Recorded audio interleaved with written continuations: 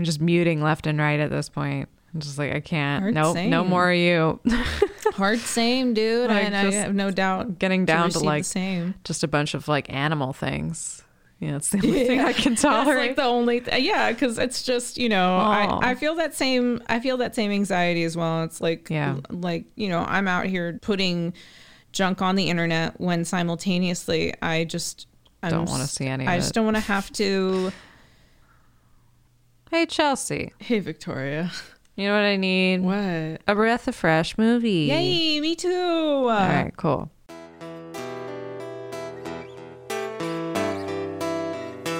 That's a movie I like to see.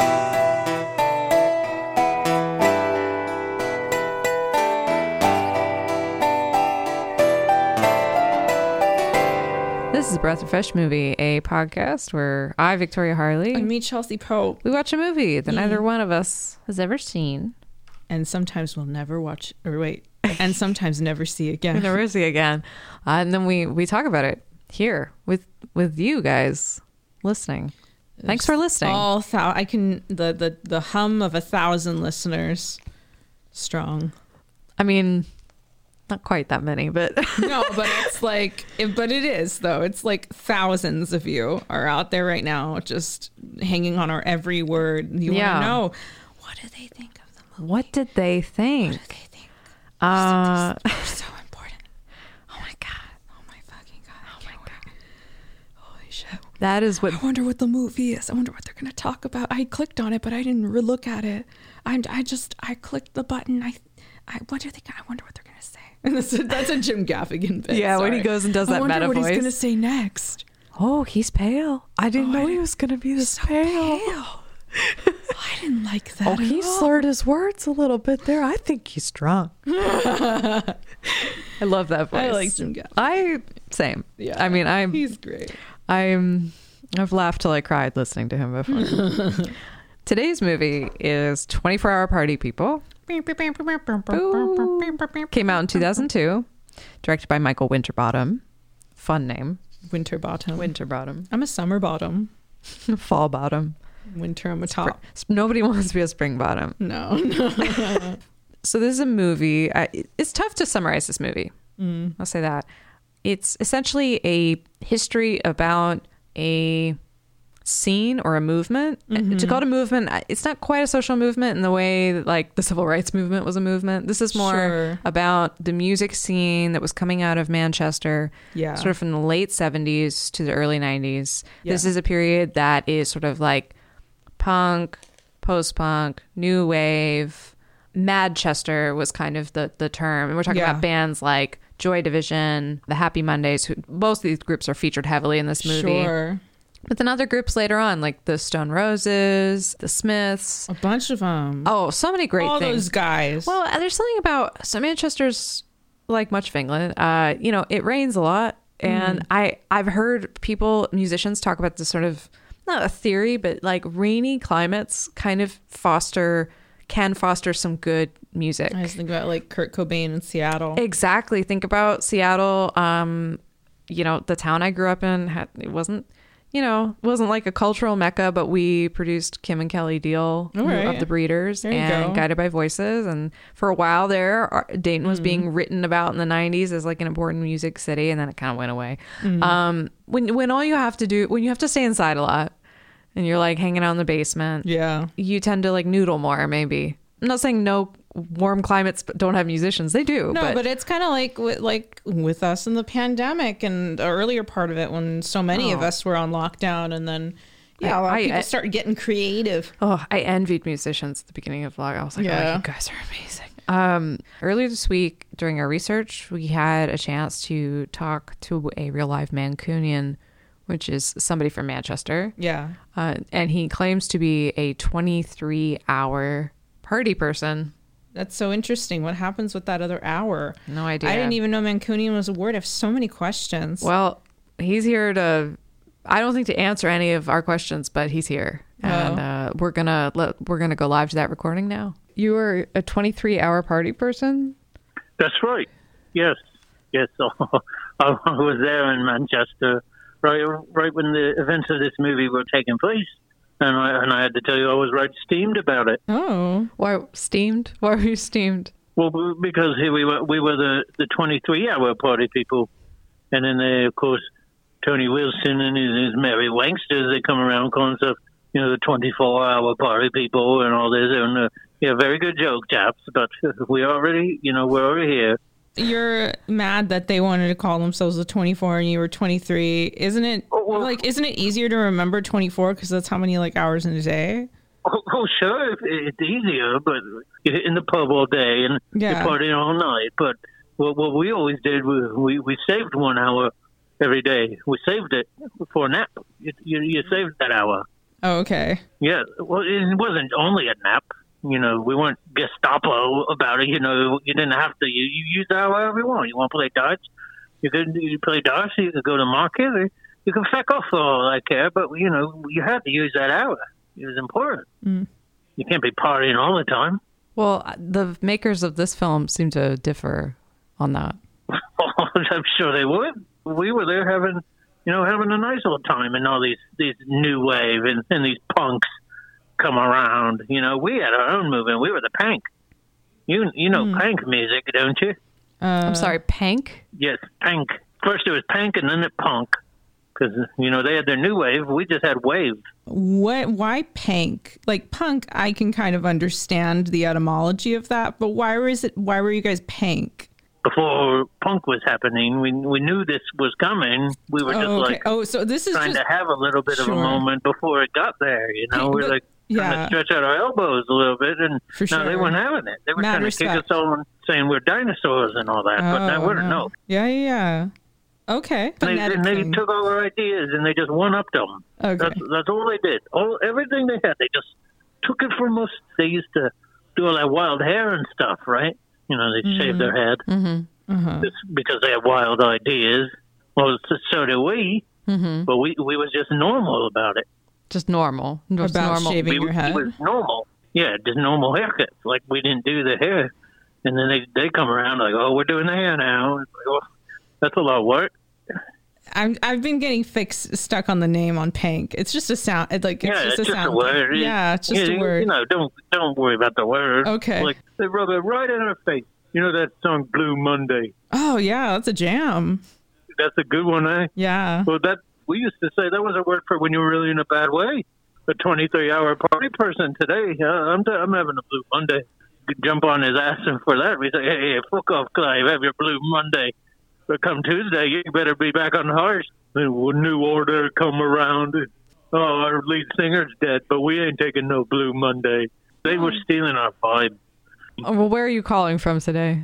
Well, I'm from Manchester. I'm a Mancunian. York Sniffwell.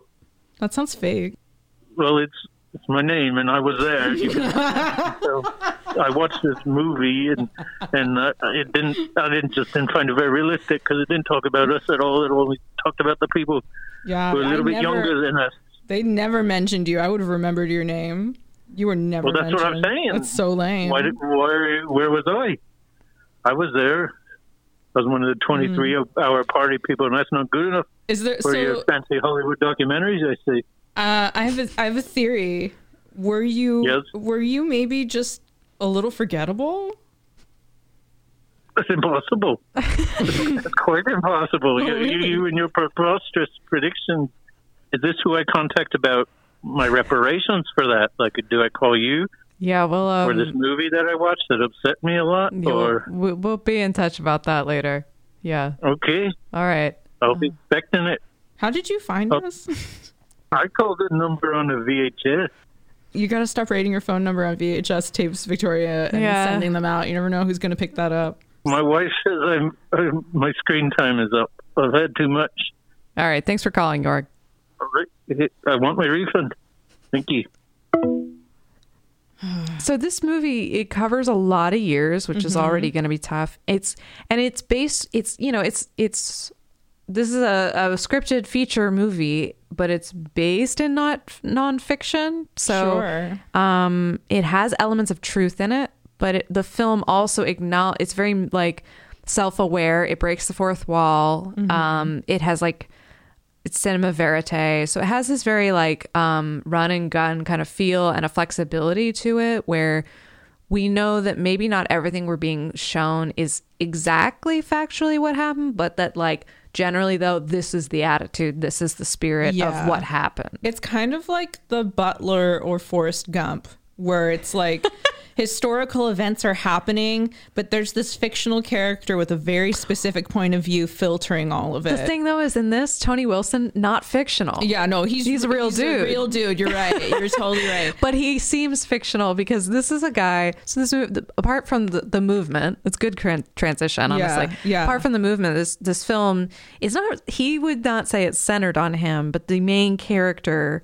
I mean, he says he's a minor character in his own story, is how he describes himself. Yeah. It's Tony Wilson. Tony Wilson was this guy in Manchester who he was kind of a newsreader. He was a guy who like read the news locally. Right. He did local like human interest type stories. Like at one point they show a duck, herding sheep, like that kind of thing. Yeah.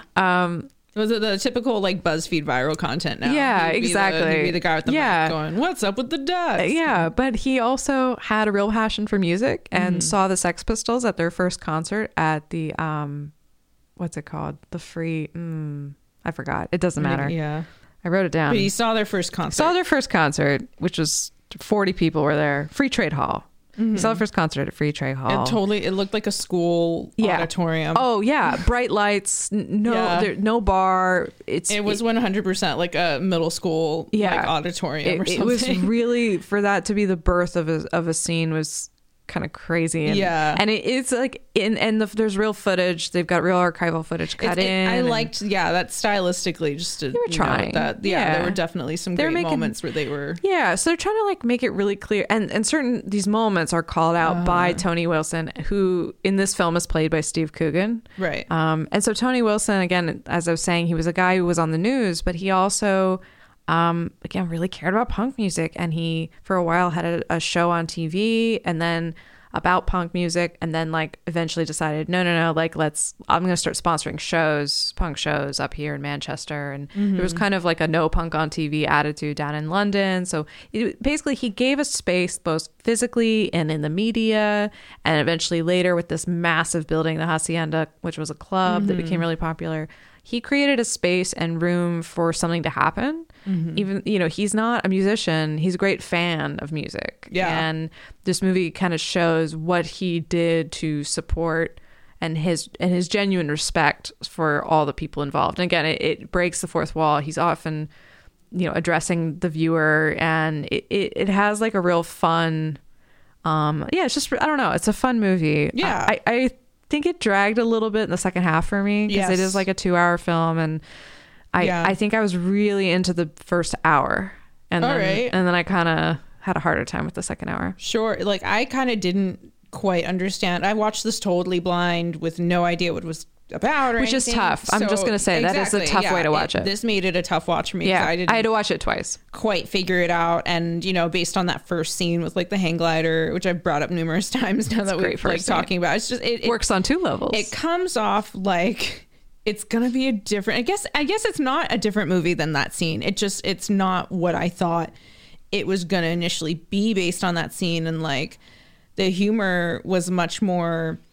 There was a lot more like very dry, uncomfortable humor, which like totally checks out. Yeah. It was a little less zany than I expected, or maybe would have preferred in some aspects, because they did some of these guys in these bands were very clearly being depicted as like these larger than life type of people, but it's like, I don't know, like again, this movie doesn't do anything wrong, like in terms of tonally it's consistent, and it sort of leans into the immaturity of a number of these band members, but also the ironic mundane aspects of what they do too. Is kind of like well, like the whole thing about like the guy who owns the club is named Mr. Tone. Yeah. And he's like, but my name's Tony. He's like, well, that's going to be a problem right there. There's two Tonys. Like, like, what do you mean? You don't see how that could be a problem. Like, I don't know. It's just,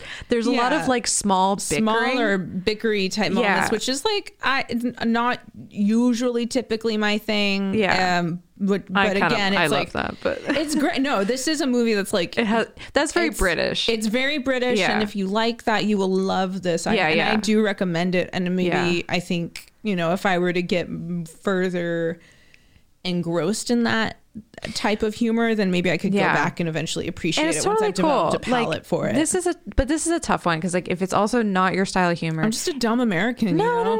Like, listen, there were concerns. Like the producer talked about how this movie, people were somewhat resistant to it because they felt like this was for such a small audience, and in some ways they're right. Like it is like, but what I love about this movie is that even if you're not like, well, if you like music, I'm not going to say even if you don't. No, if you have to like music a little bit. Sure. But like if you like music, particularly if you're, if you like that kind of punk era, new wave, this will fill in all kinds of interesting like cultural gaps. I think. I mean, like, that was cool to see. Yeah. And once I was like on board with that too. But like if you're not a huge Joy Division fan, or if you don't even know who Joy Division is, you're dropped into this world without a lot of.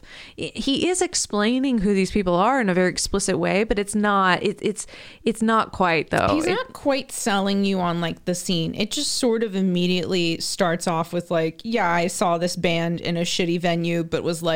It was a life-changing moment. It doesn't quite emotionally get me on his level of why he appreciates this as much as he does, other than like I certainly got the idea that he had a bit of like, not a bit, like he clearly was like an egocentric person who ironically was saying, I'm a minor character in this and that, but he took so much pride in being like the one responsible, the Christopher Columbus of this. Yeah. No, and with it culminating at the end with him having a vision of God. Exactly. Which was again, and then that happens and I'm like, come on, like, I loved that. Where was my zany stuff? I loved that. The hang glider beginning, the God, I loved that. 2 zany pieces of bread on the outside of a very thick jelly and peanut butter. I really wanted, like, there was totally room for more of that zany stuff because that was another highlight moment. And I loved, and I think it pairs well with the biggery stuff, just played with more of it. Like, totally. I loved when it went right after that. It's like, he's like, oh, by the way, I just saw God. Yeah. And you're like, oh, well, what did he look like? Oh, he looked like me. Well, he wouldn't have looked like me if you were talking to him. He would have looked like you. You think God looked like that? I love that. And then they just kind of like take it drift away. Yeah, that was I loved that ending. Yeah, I like that God is just like no, you have secured your place in history and is written on the hearts of men. Like and there's something like, and he's like should have signed the Smiths. But we're right about, I can't remember the name. His music sucks and he's a ginger. It's so good. Sucks and he's that's great delivery. It was dry, but it was also silly. And it was good. I also want to. I was just gonna say it reminded me just a little bit of like when in Monty Python the Holy Grail they see God and it's like this very bright animated thing in the sky. This was reminiscent of that for me. Very much. Yeah. Visually looked a lot like that, but with Steve Coogan. I will also say too that like, and tonally, I wanted, I thought it was really funny and very sad that at the midpoint of this film, really very close to the final act of this film, we finally find out that he has the second family. He's never talked about the whole movie. He's like, but I never said I was a good person. Like, by the way, I should have mentioned this isn't my story. Yeah, like when he sits down with his son, like and she's like, trolls. And I loved that reveal. And then also like right after that, it doesn't go anywhere again. There's almost a part of me that's like, I wish there had been just infinitely more like left-hand turns and zany paired with the dry delivery of everything. Chef's kiss. That would have been even without my knowledge of the new wave scene, because you don't have to have that knowledge. No, you don't. When a movie's strong enough to like totally love it. Again, this is a very good movie. This is not a good movie. I mean, it's consistent. I agree. Like you don't have to necessarily know anything about that era to watch it and appreciate something about it, because it is designed to be like instructive and almost like this history of an era. I just wish it had been 10% more. I get you. 10 to 60%. I agree, and also I think there, that's a really interesting but sound critique, because I listened to an interview with Steve Coogan, who is also from Manchester. Mm-hmm. And this was, he grew up in this time. So this was like a big deal for him to do this thing. But he described how it was such a spirit of willfulness at the time. It's such a spirit of like, you didn't want to be commercial. You didn't want to do anything that resembled being mainstream. That was death. Like trying to be this movie's doing that. Yeah. Like, very much on a meta level. It's resisting things that maybe I'm talking about, like some more mainstream storytelling techniques, I mean, it is like right down to the titles. The titles in this film are very difficult to read. And like, I don't mean to like be like sound like an old lady like that, but I'm just like, no, it's because fuck it. Who cares? Like it doesn't matter. We know who's here, and you can read them. It's just that it's very much, it's very like punk in every way it can be, but it still follows plenty of conventions and plenty of, this style of, again, like the cinema verite and addressing the camera or the audience at home. It's like we're now pretty well used to that in most of our media is formed that way. But this was 2002. Again, like, this was really, the British Office had just been out, and it's just an interesting style. And Michael Winterbottom has done several other films that are really similar to this, like with Steve Coogan. Like if you've ever seen Tristram Shandy, A Cock and Bull Story, that's like a really similar spirit, but a totally different subject.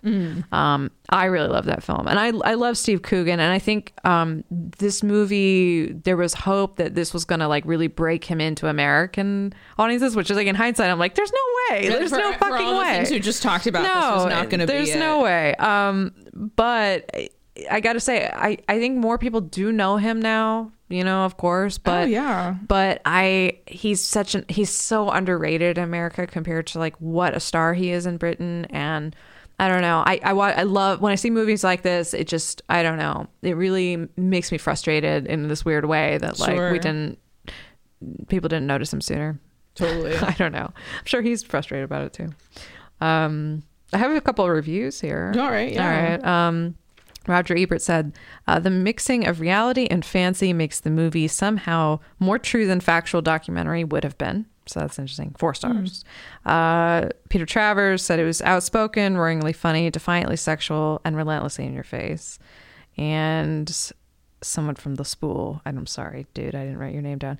It tells a story about what it's like to get caught up in a moment in history and how exciting and disorienting that can be. There were like negative reviews, but people were generally into it. Yeah.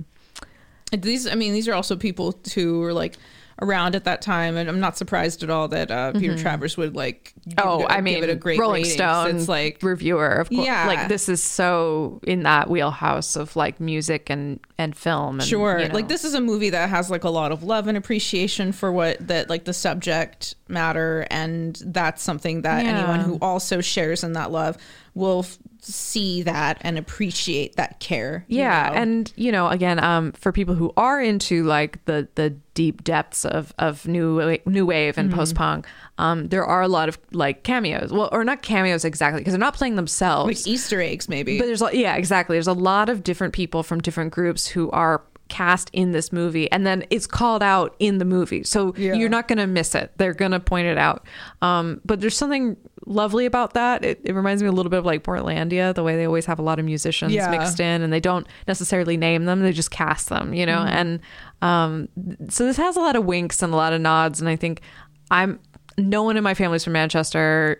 I don't have any Manchester connections, but I can appreciate like how this was such a community movie or how a community film, or how, getting this right was probably really important to everybody involved. In fact, like, I guess the writer of the script, the director said he was thinking of making a film about Factory Records, which Factory Records is the name of the record company that Tony Wilson started, that this movie centers on. And the screenwriter, or the guy who would be the screenwriter, Frank, told him that if he got anyone else to write it, he would kill him.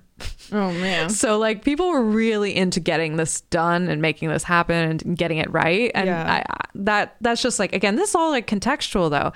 We try to come at these things. I try to bring some history and some like additional historical context, but I think if you're coming at it fresh, all these things are kind of not gonna come in. And I think, again, when I think about it as a movie, I was really interested in Joy Division, and even if I didn't know anything about Joy Division, there was something really interesting about that group and the way that they describe them coming up in this film, and then the way Ian Curtis, the way his suicide is portrayed in this movie, left me so unsettled. And it was that part really was what I was like left thinking about the next day, like more than anything. There's some really melancholy sequences in this movie, so that's another thing too, that like if you're on board, great, like, it works. Yeah But if you've got some issues around that kind of thing, don't watch it. Trigger warning. Don't watch just it. Of that era. No, and I mean, again, like if you know anything about Ian Curtis, that it isn't so much a surprise. But if you don't know anything, it is a surprise. And the way they do it is pretty surprising. It's pretty abrupt, and it's like right in the middle of the movie. Yeah. And again, like you cut to like Coogan as Wilson, and he's in the car, and he's like, F. Scott Fitzgerald said that in there are no second acts. And he's like, well, we do things a little differently. This isn't America. This is the second act. And like, I agree that keep thinking about that hang gliding scene and how like perfectly it ends into the credits. Yeah. He's like, I'll give you a hint. Icarus. If you know, then you know. And if you don't, you should probably read more. It was just so punchy and perfect. And I'm with you. I think there was something about the spirit of that cold open that was so great. And it just really shifts away from that. It becomes much more quasi-doc. It's full of small moments. And so it's very hard to talk about and remember like what to talk about, because it's so many small moments stacked on top of each other. Totally. I don't know. Yeah. That's right. I agree. Some other things Michael Winterbottom has directed. Sure. He did his feature debut was The Butterfly Kiss, Wonderland, which I guess was a big deal. that sounded shitty. The Claim, A Cock and Bull Story, which I mentioned earlier, A Mighty Heart, The Trip, if you guys are into The Trip. Oh, sure. I did those. The Look of Love, Greed, another two films that had Steve Coogan as the head. He works a lot with the same actors. Shirley Henderson is in a lot of the same things. She was in this film. John Sim.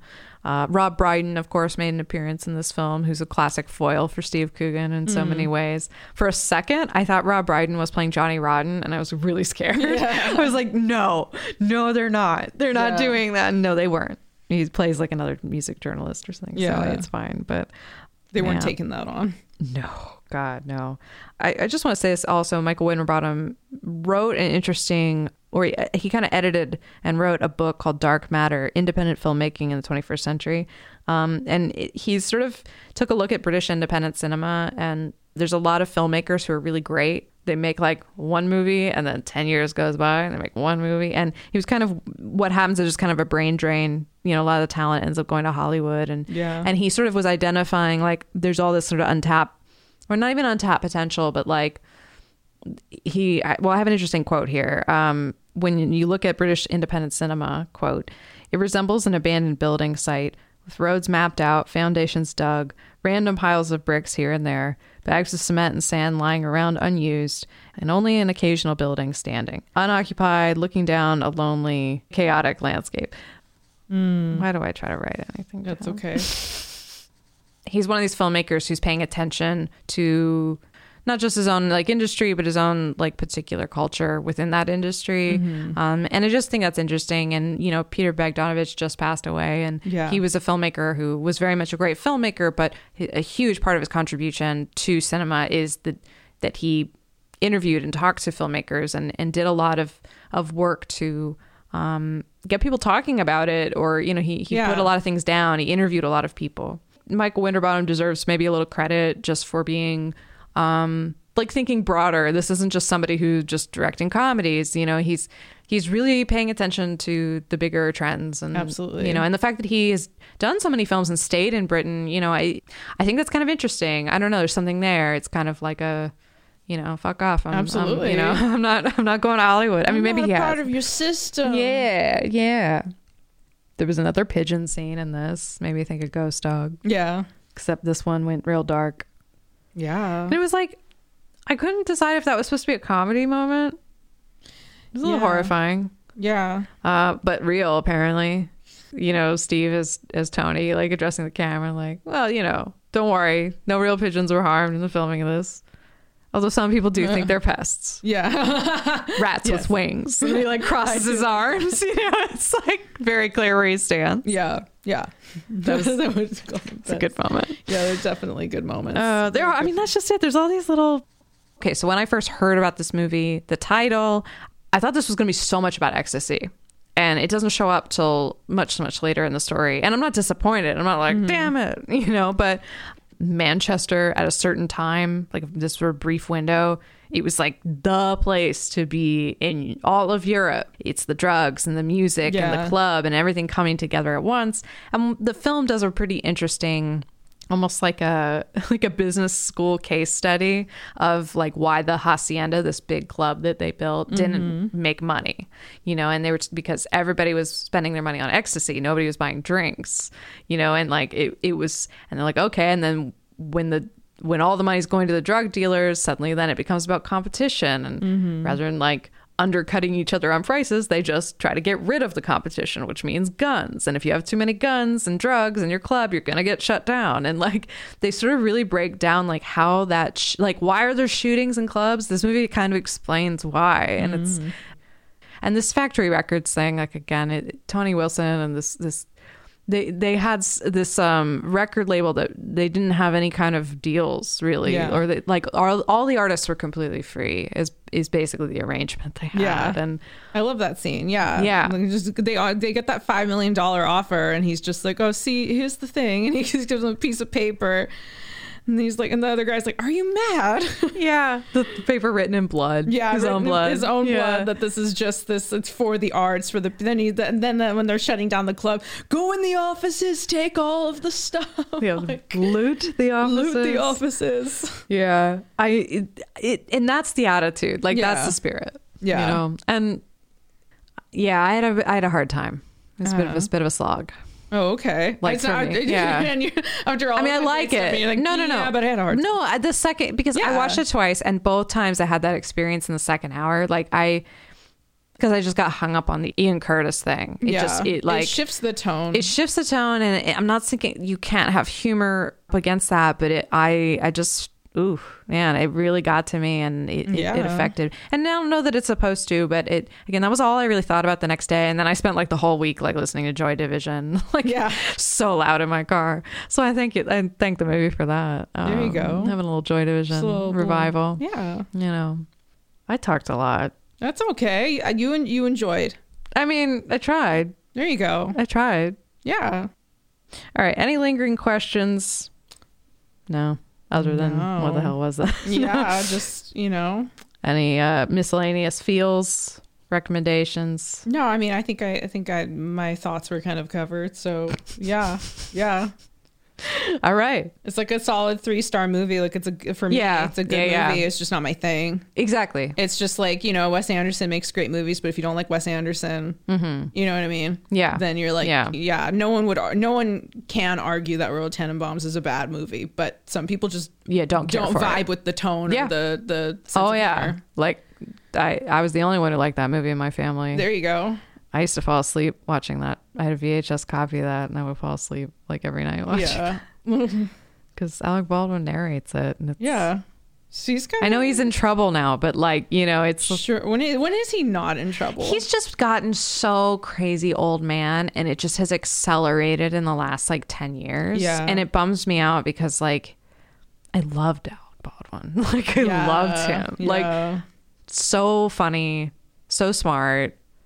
Like great actor. Yeah, it's just kind of everything I've read about his like ability, just technical ability as an actor, magnificent. Yeah, like you can't do better. You know, he's just getting to that point. You know, he's just. Anyway, it's sad. It is sad. Thank you. Let's mourn. Yeah, what is time? You know, this movie is about that too. This movie, it is. This movie is gonna. It's funny, but like I rarely laughed out loud, and it's gonna bum you out. Yeah, it's gonna bum you the hell out. Midway. Yeah, that's kind of the takeaway here. But if you're lucky, and you do something significant, God might appear to you in a vision. Yeah, he's like, no, you've left your mark. And he's like, can I get that in writing? Yeah. I love it.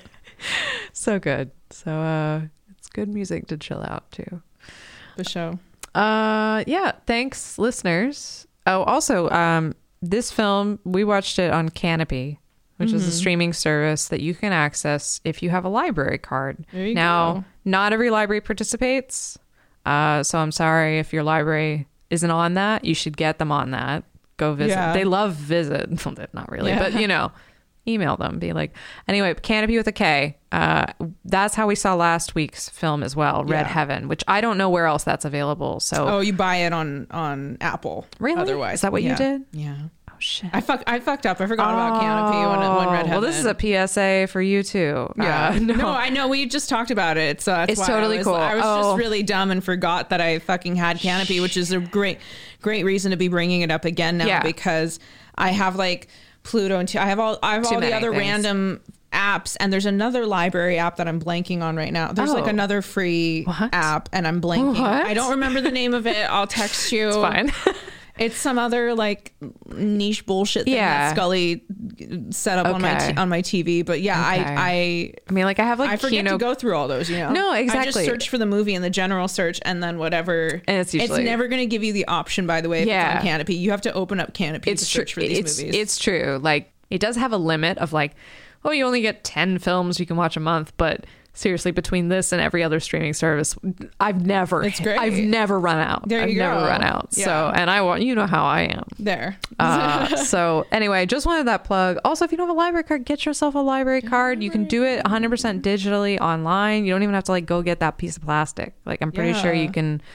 Maybe I'm wrong about that, but just get angry. Library good. Get angry finding out that I'm wrong, and get yourself a library card. All right. Don't forget to like and subscribe and leave a review on Apple Podcasts. Thank you. Yeah, that'd be cool. Thanks. Thank you.